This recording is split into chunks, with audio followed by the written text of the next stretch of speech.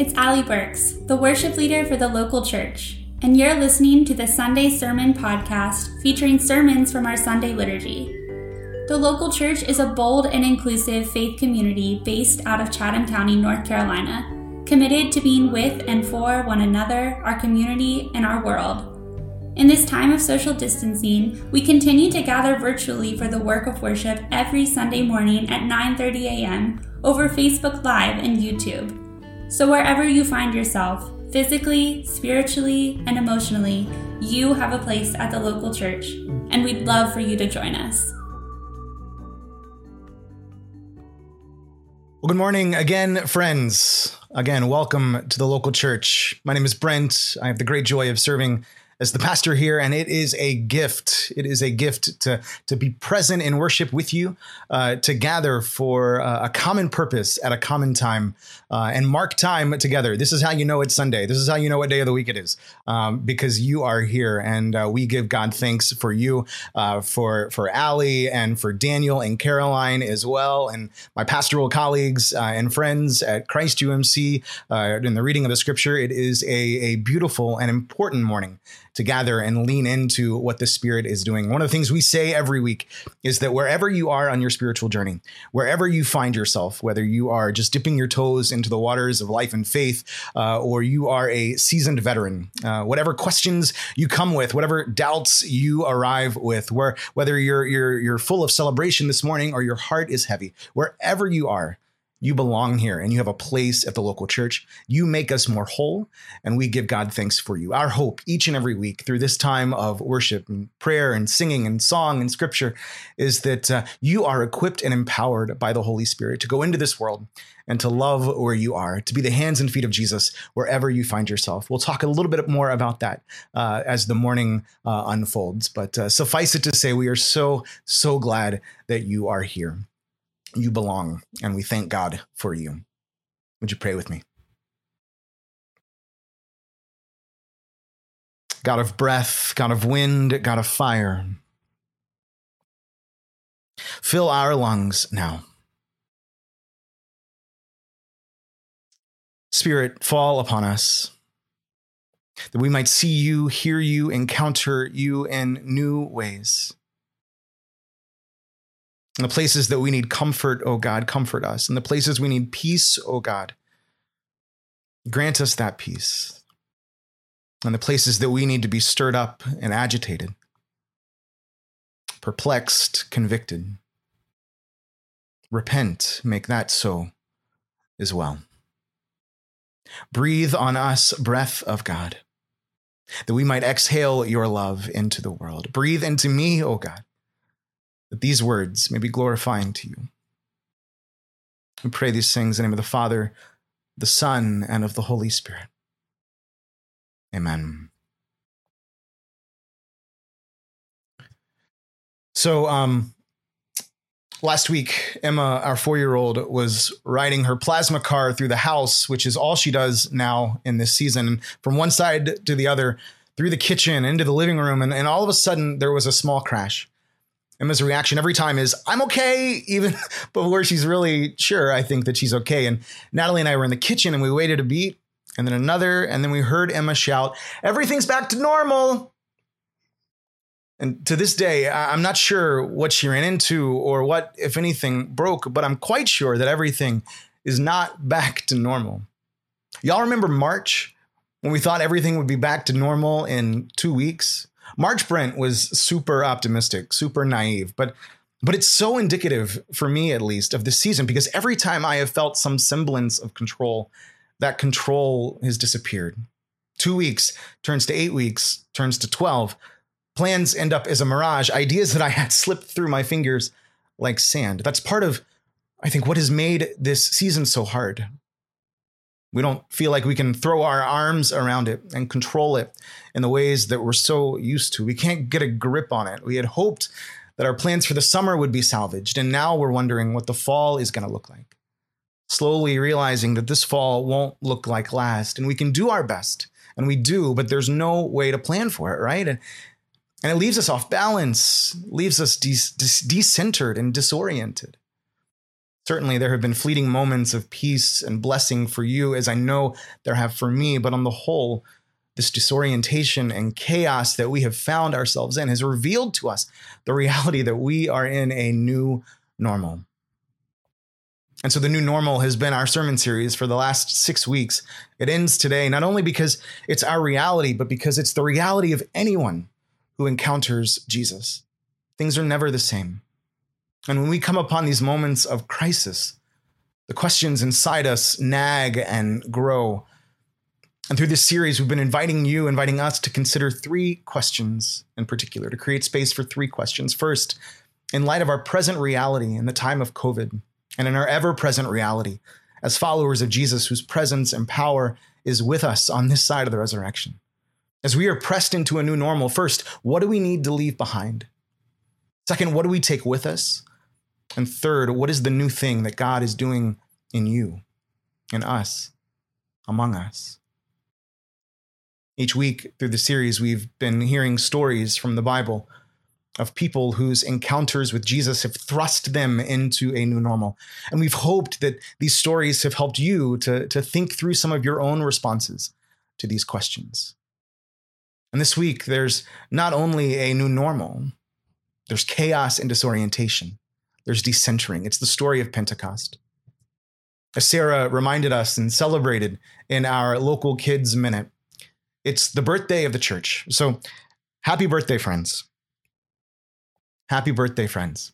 Every time I get a text, by the way, I have to check it to make sure the stream is okay. So that's all that's happening. But last week, if you remember, we marked the ascension. It's the moment when Jesus ascends to heaven to take his place at the right hand of God, transcending time and space, moving from one singular location and one particular time to existing always and everywhere. It's the ascension, in fact, we realized that makes love where you are possible. We talked about what it looks like to be a witness. We made space to think about how we might move with the disciples from looking up to stepping out. Before Jesus ascends, he also tells his disciples to wait. Before you go, wait. Stay in Jerusalem, he says. Pray. Not many days from now, Jesus says, the Holy Spirit, my presence, will come upon you. And that's where we find them today, on the 50th day after Easter.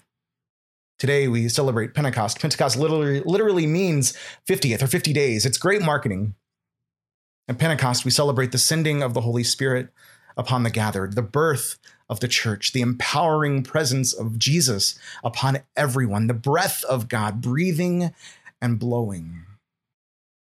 And as you heard in the reading that I had the great joy of sharing in with my colleagues and friends from Christ Church in Chapel Hill, as the disciples are gathered together all in one place, there is a sound from heaven like the rush of a violent wind that fills the entire house. And remember, in both Greek and Hebrew, the same word for wind is the same word for breath, which is the same word for spirit. In Hebrew, that word is ruach. Can you say that with me? Ruach. Got to get some phlegm in there. Ruach, right? And in Greek, that word is pneuma. Say that too. Pneuma. Pneuma. Great job. Great job. There's sound like the rush of a violent wind. And if that's not wild enough, divided tongues as a fire appear among them and come to rest on each of them. Totally normal. All throughout the Bible, fire is a sign of God's presence. Moses meets God in a burning bush. It's that pillar of fire that leads the Israelites, goes ahead of God's people so they can travel by night in their wilderness wandering. There's wind and there's fire. And then the Spirit gives the disciples the ability to begin to speak in different languages. And Jews from every nation who have gathered there in Jerusalem can understand what they're saying about God's deeds of power. They hear and understand what's being said in their native language. And some were asking, what does this mean? And others said they must be drunk. But let's pause here for just a moment. Let's listen again to some of these words that make up our scripture reading this morning. And suddenly from heaven, there came the sound like the rush of a violent wind. Divided tongues as of fire appeared among them. The crowd gathered and was bewildered. Amazed and astonished, they asked. All were amazed and perplexed, saying to one another, what does this mean? But others sneered. Violent fire, bewildered, amazed and astonished, amazed and perplexed. What does this mean? Others sneered. This week, as I sat with this text and scrolled through Twitter and saw breaking news flash across the screen and heard from so many of you too, these words from me leapt off the page. More than 100,000 Americans dead due to COVID. 40 million out of work. Another black man, George Floyd, dead in the streets, killed by a white police officer. Protests and riots across the country. Violence, fire, bewilderment, astonished, perplexed, questions about meaning, sneering. A few weeks ago, we talked about the Holy Spirit as comforter, as encourager. The Holy Spirit is the abiding presence of Jesus with us always. And all of that is true. Yes, 100%. The Spirit will give you the comfort you need, the peace that passes all understanding when you're expecting it and when you're not. But there's another side to the Spirit that is at work here in this Pentecost story and at work in me. The Spirit is holy agitator. The Spirit as stirrer and disruptor, the Spirit that nags and convicts and troubles and stirs up. There's nothing comforting about a violent wind. A gentle breeze, sure, but wind is untamed. Fire can feel nice on a cold night, yes, but it also burns, destroys, and purifies. And it's the Spirit's action here that decenters and leaves the people confused and bewildered and wondering what in the world is going on. To be sure, the disciples were expecting the sending of the Spirit. Jesus had told them he was coming, but they probably weren't expecting her to come like this. As I sat and prayed, it reminded me this week of the African-American spiritual that I learned in church as a child. Wade in the water, wade in the water, children, wade in the water. God's gonna trouble the water. If it's been hard for you to watch the news like it has for me this week, or if you've needed to just take a break from Twitter, or if you have felt a lump in your throat and shed tears because of another's pain, if you have felt angry or bitter or exhausted inside sighs too deep for words, that feeling inside you, that's the Spirit. It's the Spirit of God stirring in you, troubling the waters within you. That's the Spirit that we meet at Pentecost. At Pentecost, the Spirit shows up and stirs up and troubles and agitates and comes in holy chaos and astonishment and bewilderment. And that same Spirit is present with us now. When the Spirit shows up and stirs up and agitates, and we are left wondering what is going on, when our worlds are upended and we're thrust into a new normal, when we realize that any semblance of control and power we had was an illusion, that we are left open, wanting, yearning for, needing some, dependent on the presence and power of Jesus, who has indeed come alongside us, maybe not to throw his arms around us in an embrace, though we might need that too, but instead, to take our heads in his hands. As he says, look, do you see what I'm seeing? Ahmad, Brianna, George, do you hear what I'm hearing? Their cries for help, for justice, cries for breath, for ruah. The same word for spirit is the same word for breath. Wind is the same word for breath. And in receiving the Holy Spirit, the presence and power of Jesus given to the disciples at Pentecost, the breath of God fills their lungs. It's that breath that enables the disciples to speak in other languages, to break barriers and tear down walls that would have otherwise remained between them. It's that same breath that fills the lungs of those who are gathered and who hear their native tongues spoken, bringing with it feelings of belonging and being known, of being heard and understood. This is a moment of incarnation, of being with. It's that breath that fills the lungs of Peter, who delivers the first sermon, quoting the prophet Joel, who announces the good news that God's Spirit is poured out on all flesh, the Spirit given to sons and daughters and young and old and slaves and men and women. It's good news for everyone, for everyone. It's that same breath that fills the lungs of the 11 who stand with Peter in solidarity, whose very presence preaches to. And church, it's that same breath that has created and recreated and comforted and stirred up again and again and again across time and space to this time and this place right here and right now. It's that same breath that fills your lungs wherever you are, your kitchen, your living room, your office, out on a run, wherever you are. As you breathe in and breathe out, it is the very breath of God moving in and through you. So what does this mean? What does this mean? We have discovered this week and throughout the season that breath is not something that we can take for granted. What does this mean? Like the disciples, will you learn to speak in other languages? Will you decenter your own experience and your own voice to make room for voices and experiences that have not been privileged and that for far too long have gone unheard?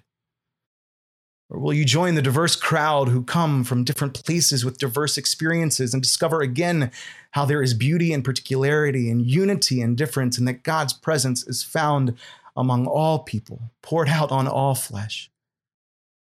Will you use your breath to preach, like Peter, of visions and dreams of a new day dawning in which racism and white supremacy are eradicated, where systems of injustice have crumbled, of thriving and flourishing for all, regardless of race or creed or gender or sexuality? Or will you use your breath to stand alongside others in solidarity and follow the Spirit's lead in praying and comforting and even agitating? This is who we are, church.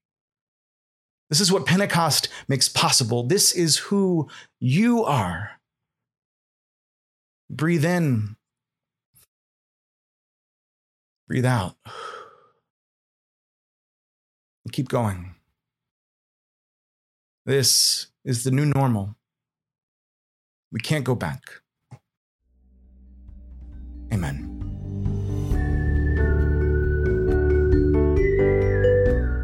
Hey, it's Allie again. If you love what you hear, share this episode or send it to somebody who could use some good news this week.